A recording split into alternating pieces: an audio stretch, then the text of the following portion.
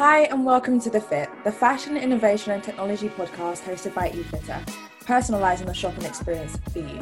My name's Judith. And I'm Elizabeth. And on The Fit, we delve into the complex world of fashion and tech with insights from industry players old and new and much, much more. Join us every other Monday for a new episode you do not want to miss. To join the tribe, follow us on Instagram and Twitter at eFitterApp and join the conversation using the hashtag TheFitPod. So today we're speaking with Rebecca, founder of luxury womenswear fashion designer brand Rebecca Tembo and founder of the Entry platform, a community for aspiring designers and entrepreneurs. So first of all, I want us to kind of get a bit of insight into you and your brand. We know that you haven't taken the more conventional route into fashion. So talk to us a bit about your background into becoming a fashion designer and where you are now. Okay, so I have Rebecca Tembo, which is my jumpsuit brand, and I have the Entry platform as well, which is a platform for aspiring designers who want to develop their entrepreneurial mindset and design skills. How I actually got into fashion was in secondary school. I was taken to the Fashion Retail Academy, which is just off of Tottenham Court Road in London, and it was for like a 1-week course during the 2012 Olympics, and we had to like design some sort of like athleisure outfits or something because of the Olympics. And I didn't have any technical skills, but I could draw, so they would just select me for those kind of things. So when it came to choosing what I wanted to study for GCSEs and for my A-levels, I really wanted to do fashion, but of course my parents said no. So I didn't end up doing fashion until in my first year of college. I'm very academic, so I was doing like 5 A-levels, and I had this supernatural experience, and it basically just confirmed that I meant to do fashion. So I just told my parents I'm not continuing college anymore. I'm going to leave after my first year and go to the fashion school that I had went to for that short course. And of course they were like no at first, but at the same time I'm quite stubborn, so I was like I'm going to go anyway. So they came around and I went there, studied fashion, understood the basics. I left earlier than the completion date, but I feel like I got what I needed from there. And then I just started making pieces, posting them on social media, and luckily it was at the time where prom season was going on, so there was just clients already there, and literally it was just client by client. I don't think I had the skills at that time, but I just wing everything. So yeah, it was just client by client, and then it just grew, and then I was like, okay, I want this. I guess I just got a deep sense of clarity in terms of what I wanted to create. So then I decided to create a collection and launched that in January, and here we are today. Really interesting about your journey is that it's actually very specific. So you only actually design jumpsuits, right? Yeah, luxury jumpsuits. And in terms of, I mean, as a designer, I think designers are very like niche and they know what their market wants. But how did that come about? Like, how did you sit down and say, okay, this is a type of market that I'm targeting and they want luxury and they want jumpsuits? And how did that come about for you? I guess the first issue was like with, when you go online, you're trying to find an outfit. I never wanted to wear what everybody else was wearing. I'm quite simple in the way that I dress, but I don't want to have the same outfit that every single girl has on at the same place. So I was going, your typical size ASOS, Misguided, all of these websites and try and find an outfit. And there was nothing that stood out to me, especially as a jumpsuit, because I guess I generally just like jumpsuits anyway, so I couldn't even find anything like that. I remember maybe 3-4 years ago, I made my first jumpsuit and I wore it out, and the compliments I got were insane, and it didn't register at the time, but like, looking back, I'm like, okay, now everything kind of makes sense. But yeah, I just couldn't find what I was looking for. Or if I did find it, it was at a very high price point. So not everybody, it's not even about can't afford. It's more like, is it the right time? Are you at the right stage of your life to go and buy a £1,000 jumpsuit from Net-a-Porter or something? So I was like, okay, where do we kind of meet in the middle, where it's not fast fashion and it's not what everybody else is wearing, but it's also not super, super expensive, where it's not really attainable right now. Because if you're just going for a wedding or it's your birthday and you're wearing the outfit once, maybe twice, you don't want to spend £1,000 on something like that. Even the wealthiest of people might be like, that's a bit of money. So that's really where the idea came from, just not finding what I wanted out there. Sure. So during the pandemic, obviously you're focusing on luxury, a specific luxury piece, and we've been at home for 8 months, thereabout. So it'll be really interesting to know what your business looked like before the pandemic, how you've pivoted, and whether anything has changed. So has there been a massive change in terms of your market, your marketing strategy, or your business as a whole? Before the pandemic, I feel, obviously, despite all the bad things that have come with it, I feel very grateful for it, because I feel like I was possibly heading in the wrong direction. Not necessarily that things would have gone wrong, but I don't know how to describe this, but in the best way possible. Sometimes you think what you're doing is right and you're just going to stick to that blueprint, but then you need something to just shake you up a bit to realize, like, you know what, this would have caused so much mayhem or so much stress or whatever. So the pandemic allowed me to kind of just breathe and really, really understand who my customer was, because I had so much time to think and to analyze and to observe and to like listen to conversations, because I guess the most important thing is, who is your customer throughout a pandemic? Like, how do they spend and things like that? So I really had the opportunity to just really sit down. And I guess, so prior to the pandemic, I was creating obviously luxury pieces that were £300 plus. I've always had an audience that couldn't necessarily afford it, or it's not something that they can prioritize right now in their, in their spending. And I felt like it would be a good idea to figure out how to serve them as well, which is why I introduced loungewear. There's other reasons behind the loungewear, but I realized that, okay, this is actually something a lot more affordable, accessible, it's quicker to make as well. So like turnaround times can be quicker and things like that. So I guess through COVID, I was able to create this other stream of revenue through the business. And one thing I definitely learned is that it's something that loads of luxury brands do. You have those more expensive pieces, like, brands will have couture and everything, but then you have your accessories, or you have that ready to wear line or something else that's really driving money through the business, so that when things happen like this, you still have cash flow coming in, which is so important. I've learned, and now that I've experienced both the luxury side and then the more affordable side, it's given me so much clarity, like moving forward, what do I want to do? And I think what I've discovered is just being right in the middle of that. I think that's perfect for me. And I guess the last thing on that would be, now I'm thinking, is it sustainable in terms of, a business model to only focus on one sort of product? Like, is it sustainable to only focus on jumpsuits, or do I need to introduce other pieces that are, you can wear with different things and stuff like that? Because as much as you can love design, you have to think about the money and how that's flowing through the business. Sure. It's so funny you say this, because one of the conversations Judith and I had was about how in the pandemic, obviously, I mean, it's not ideal, it's a horrible time to be in, but it's allowed us a time of clarity to just kind of sit and think about everything that's moving around us. So it's really interesting to see how that impacted your business too. But would you say that there's anything else apart from introducing new product lines that you've been forced to do differently, or has it changed your way of working? Honestly, no, I don't think it's changed my way of working.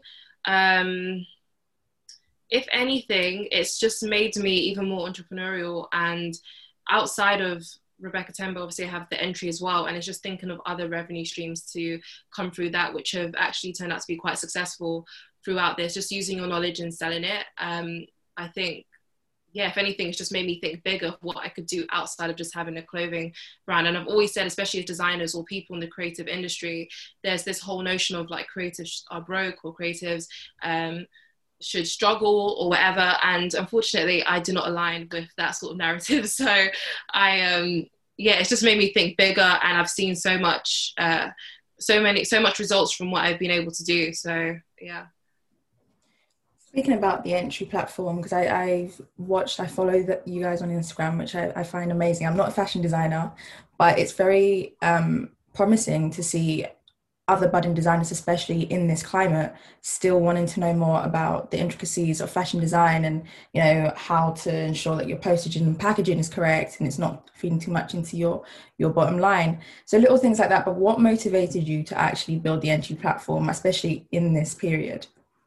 So technically it started in January, because I hosted 2 in-person workshops in Earls Court, and they were for the full day. So the first one sold out, the second one sold out. Then I decided to do a webinar version because I have a huge following from the US, etc. And when it came to April and COVID happened, I was like, okay, people aren't going to be buying jumpsuits to go anywhere because there's nowhere to go. Although I actually had some sales, but I was like, I've done the workshops, I've got evidence that this is really good, the reviews are great, and I can trust that what I'm putting out there will be valuable. Let me do an online course. And I've always followed people that are in that kind of digital product world. So I had a bit of information about it, and I've never done a course before. I've never done an online course. I've never held one. So there was a lot of like, maybe a week or two where all I did was listen to content based on course creating and the whole business of that. And then I was like, okay, I'm going to launch this course in 2 weeks, which is crazy. I meant to like give it 6 months or something, but I just did it in 2 weeks. But what it made me do as well was actually have a platform, because the whole point of having these products that you can sell and make money from, you need to be able to give free, valuable information out. So having the Instagram was like the next best step, and just giving that out. And I knew that after the course, I still wanted to continue doing that, because initially there wasn't the plan to really grow into a big digital brand, but now that I've seen what I'm able to do, I've now got a plan for that. So it's kind of just gone on from there. But there is nothing more amazing than getting messages and seeing how you're able to inspire people, and the actions that they're taking and the results that they're taking from your work, from your advice and whatnot. And I think, like, yes, it's good to have money coming in from different areas, but just being able to help people and just see the results is the best feeling. We'll be back to this conversation in a sec, but in the meantime, here's our take on what's happening in the world of fashion and tech. Last week, PLT launched its first homeware collection, PLT Home. Heads definitely turned, ours included, whilst H&M also announced a collaboration with designer Diane von Furstenberg. 49% of people took to DIY during lockdown this summer, and a further 34% plan to make changes to their homes before Christmas. Have you actually decided to do anything different to yours, lady? I feel like at the start of lockdown, I was really in my home improvement bag, and it was just like everyone else, I was just buying plants, you know? I'm a plant mom. I'm now the happy mother of, I think, 10 plants. 10? Yeah, most of them are in my living room. There are a couple in my room. But also plants, for me, I think are fairly low cost in the long term way to just spruce up your living room. Whereas I'm a bit of a homeware fiend. Like, I love H&M Home. I never thought I would, because I'm not a big H&M fan, but H&M Home bangs severely. Exquisite content on H&M Home. I have to say, I do not like H&M either. I wouldn't buy anything there for me to wear, but for home, 100%. So good. And affordable too. And I think that's the thing where I'm like, I see all these things in H&M Home or Zara Home to a lesser extent, and I'm like, oh yeah, I'd love to buy this. But if I do that, I'm definitely falling down a rabbit hole where I'm spending like £300 redoing my living room for no reason, you know? Yeah, I mean, that's what started for me at the beginning of lockdown. Obviously working from home, I live at my parents' house, so I'm in my room like 24/7. And I just realized, I was like, I cannot work and sleep and live here the way it was. And it was bad. Like it was not utilizing the space at all. So I sold my bed, and it kind of went from there. I was bedless for like a month, and I ended up, shifting everything around and doing a lot of DIY, painting my walls again, built my bed myself, those kind of things. But I do feel like what the article actually said is that brands should be focusing on smaller home accessory items versus, knocking down walls and things, because most people found that in lockdown, their spaces were literally not the ideal place they want to be in 24/7. So PLT making this shift does definitely make sense. And, they're more Gen Z focused. So offering accessories versus, a sofa, for example, makes perfect sense for those that want to, spruce up the room with like a pillowcase or a little ornament on their window shelf, anything. So okay. I'm here for it. Final question, would you buy something from PLT Home? No. No, I wouldn't. I mean, I don't know if you've seen it, but it's literally like pom-poms and like, their unicorn logo. Yeah, it's those kind of vibes. And I'm a neutral, modern minimalist. So this, definitely not my vibe. But I get it. I mean, if that's your thing, totally go for it. But not for me. Would you? I don't think you would. I wouldn't. Is streetwear dead? Apparently not. Supreme, the OG skate culture brand, has sold for $1.6 billion to VF Corporation, the company behind Vans, Timberland, and the North Face. However, some streetwear fans have been critical of the move, seeing the brand as selling out from its independent roots. Initial thoughts? I'm torn with this one. I feel like because of how big VF Corporations is in terms of who they have under, I'm not completely sure it would be a complete sellout. I mean, like you said, we have Vans and we have Timberland, and they kind of have kept their market and their branding. Nothing's really changed drastically or commercially, but I do understand for those that are part of that clique, the streetwear culture. It's really significant. When we think Supreme, we think streetwear automatically. They have carried that culture for a very long time, so it'll be really interesting to see if anything changes. But I don't think it should. I really don't. What do you think? So my stance is, if streetwear is built on people being individuals and it's more than just fashion, it's a subculture. I guess there was a bit of uproar when it was sold. Well, half the company was originally sold to a private equity company a few years back. And it was the feeling that the essence of Supreme is being diluted. And I'm conscious that I'm kind of like an outsider looking in because I'm not into streetwear. I don't really care for that kind of thing. But if the aim of being sold to, a massive conglomerate is to scale and, to further grow your brand identity and so on, one of the notes of criticism was, we're going to see a Supreme in every department store and in every shopping center, which I don't know. It could happen. It could be like how H&M do those designer collaborations. Yeah. It could. Yeah. I'm not seeing stuff like that. But I'm also like, doesn't that kind of remove the essence of what Supreme is? The scarcity element. Like I remember back in secondary school or even sixth form when I first started coming across people who were really into that kind of thing, and they'll be like, oh yeah, I'm waiting for this drop, and they'll literally be either physically queuing at ridiculous hours or waiting to buy like a brick and then resell it, It's crazy. But I think it really, when I think about streetwear, and like you said, we are outsiders looking at it. I have no interest in it, and I've never bought a Supreme item or anything along those lines. But when I think about streetwear, and in comparison to it's not the same, but in comparison to the Yeezy culture and the culture of buying and waiting, and being in a queue for hours and then waiting for it to come and then reselling it, the resale value for these items are insane. So there's a whole culture there that is just would they still be keeping the exclusivity that they have and the uniqueness of each drop that they have? Or would, like you said, would they be focused more on scale? And scale would mean that it's not really about exclusivity anymore. It's more about just expansion. So yeah, I don't know. I'm torn with how it could go. Yeah, I guess from a business perspective, it's a great move, obviously. 100%. Yeah. Crazy valuation in the middle of a pandemic, it's a win. Obviously, because they're direct to consumer, they haven't had the pain points that a lot of the department stores, which were already struggling, had.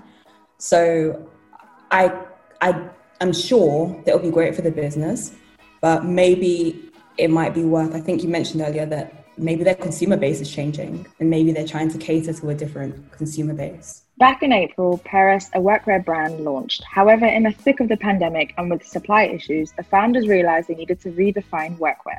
Since then, Paris have produced home working loungewear and Zoom-friendly tops. I have a question.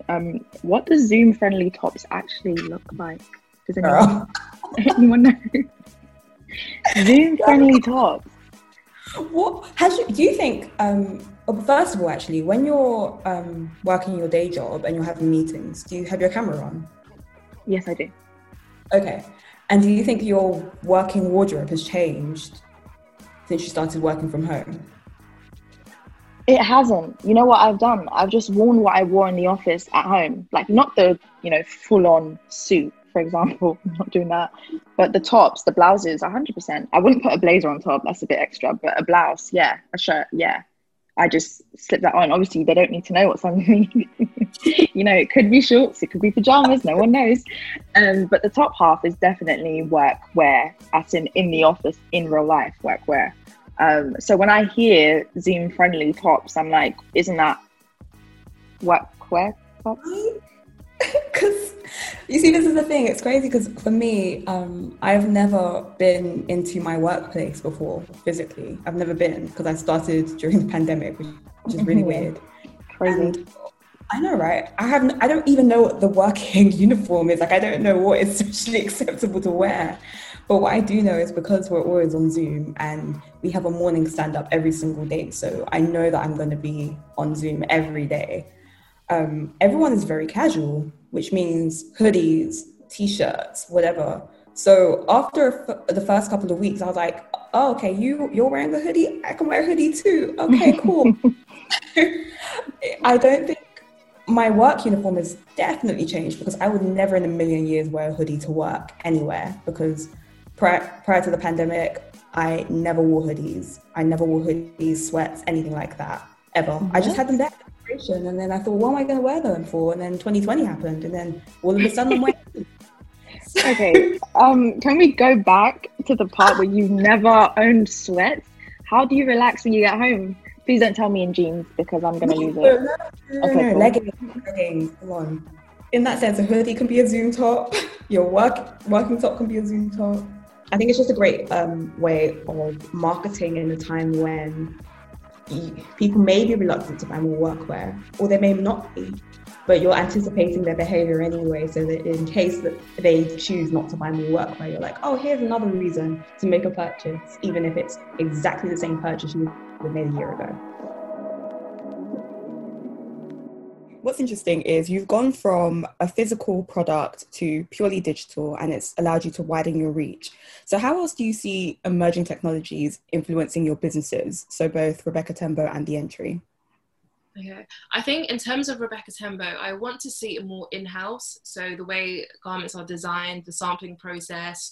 I guess a big thing right now is how do you showcase your work, whether, before will be showrooms and fashion shows, but digital fashion shows are now a big thing. So I really want to see what I can do with that. And I'm very creative, but I've never really had the time to sit down and allow these ideas to manifest. So now that I've got about 2 months to just do that, I really want to, try it out. And especially with social media, because tech goes beyond like softwares and whatnot. It can just be your phone, so I really want to experiment with that. I know video is like a really big thing, but I've still got a lot of research to do when it comes to the whole tech world, being infused with fashion, because I'm definitely someone that originally, not probably up until last year, I loved the traditional route of fashion until I realized, there's definitely something not going right here. Like, the industry was basically falling apart and being exposed for everything. And I think you have to just move with the times and embrace what is and make it what you want it to be. With The Entry, I guess, I can't remember the statistics, but I know that I think it was by 2025, like the amount of online courses and the revenue being generated in that field was going to reach billions a year. And I think the fact that I've already started and I think I'm doing quite well, it will definitely allow me to like tap into that. And I want The Entry to basically be this international hub for fashion designers from all over the world. I've got plans to do international summits. Like, I'd love to do one in America because most of the following is from America, in Europe, in Africa, definitely. And be able to give resources away. One thing I'm very passionate or very aware of, shall I say, is my privilege being born in London and having everything that I have and just the access to information. I always say that I'm very grateful to just comprehend and read and have abilities. And I feel like I have family, like my mom's Zambian, so I have family in Zambia that want to be fashion designers. And I know that obviously I plan to be successful to help them, but was I not there, I cannot even imagine that could be a dream for them. So I want to be able to use this privilege that I have to help others, whether it's buying them these resources, like, buying them iPads so that they can design and do all of that kind of stuff. Or there's charities that you can actually give money to monthly, and they buy their students sewing machines, or they just train them or whatever, and just allow them to like be empowered and then go and help their community. So I think tech can be used for a lot of things, but for me, it will definitely be giving back and then just improving the process in-house for my brand. Sure. I'd like to just take a step back. So going right to the beginning, you mentioned bringing things in-house. Can you tell us a little bit about your structure at the moment and how you use technology currently, if you do, and what bringing it in-house actually means practically for your brand? Okay, so everything's already done in-house, but I mean in terms of tech. So for example, I recently just bought an iPad, and before I was sketching like just with a pen and paper, like, you know, like you normally do, but it's so inefficient. And I'm someone that really likes to save as much time as possible. I like things done quickly, and just using Procreate, which is a great app that you can get on, I'm sure you can get on all Apple devices. I'm able to design something in 15 minutes just because of the functions that it has. And then just the printing of it, the quality of it is great. You're able to communicate with anybody that would need a design. So not necessarily for me, but maybe if you work with a manufacturer or you need someone to create technical drawings for you, whatever, your drawings are so much more clearer on an app like Procreate, as opposed to when you just quickly do something on a piece of paper. And just becoming paperless as well. I'm definitely a writer and I like to write things everywhere, but that's not good for the environment, and I want to do my part.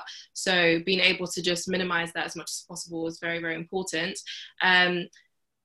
Anything else I'd want to do in-house? One thing I want to do in the future, not now, is just have a really big unit in the UK where everything is made. And I don't want to necessarily use manufacturers. I'm not against it, but I don't want to use manufacturers. I'd love to have my own team of people there, and then be able to offer those services to other people, because we don't have affordable manufacturing in the UK, like really and truly. It's very, very expensive to manufacture here, but the technology needed for that is way beyond my knowledge capacity right now. But yeah, I'll be so interested to see how other countries are doing that and how they're being super efficient with it, and also, you know, sustainable as well. So yeah, I forgot the rest of the question, sorry.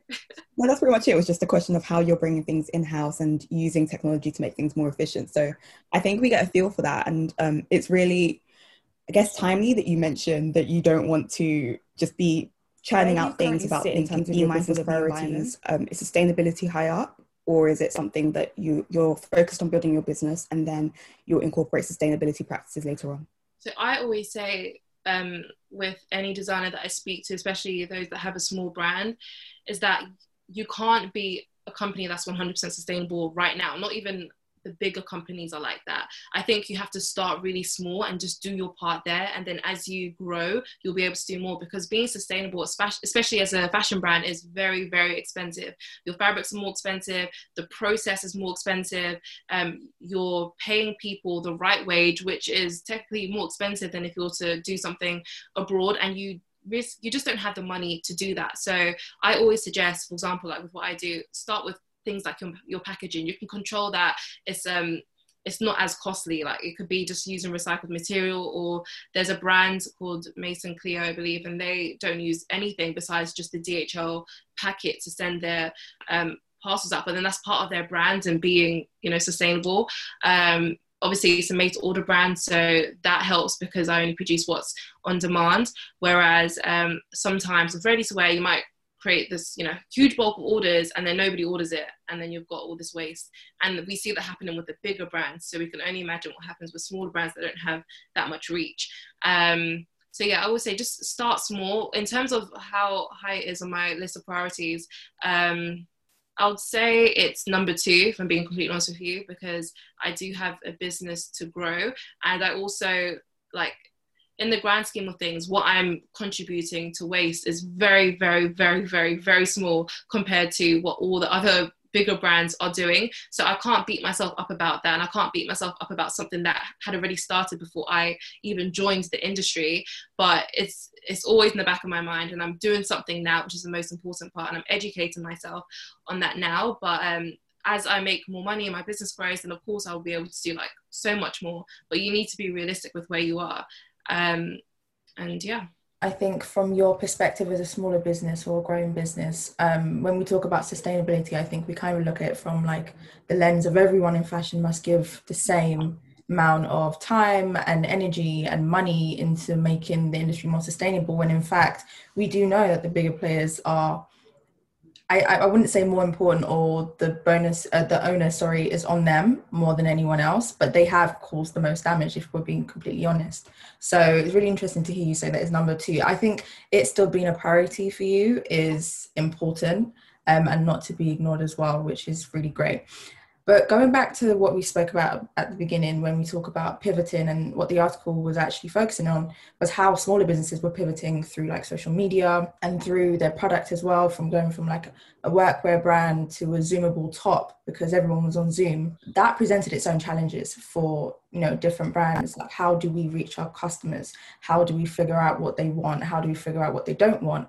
How do we know where they are mentally? But what would you say has been your biggest challenge personally and as a business? In terms of challenges of pivoting, I truly do think I'm just very lucky, and I haven't really had any extreme challenges. But I think being in business for a while now, I'm just so used to challenges in general. And when the pandemic did happen, my first thought was, this is a great chance to act upon everything you've read, everything you've consumed with the podcasts and books that I read and everything, because if I can't get through this, I don't know what else I can get through. This is the hardest situation for anyone, but especially business owners and someone that's self-employed, to be going through. And I felt like getting through this would mean that I'm good with anything else that I do, because like I said, this is the worst thing. But I've been very lucky, and I feel like a lot of other brands have been lucky as well. And I can't attest that it's down to me solely. I think sometimes there is luck and things just work for you, and sometimes it's not like that.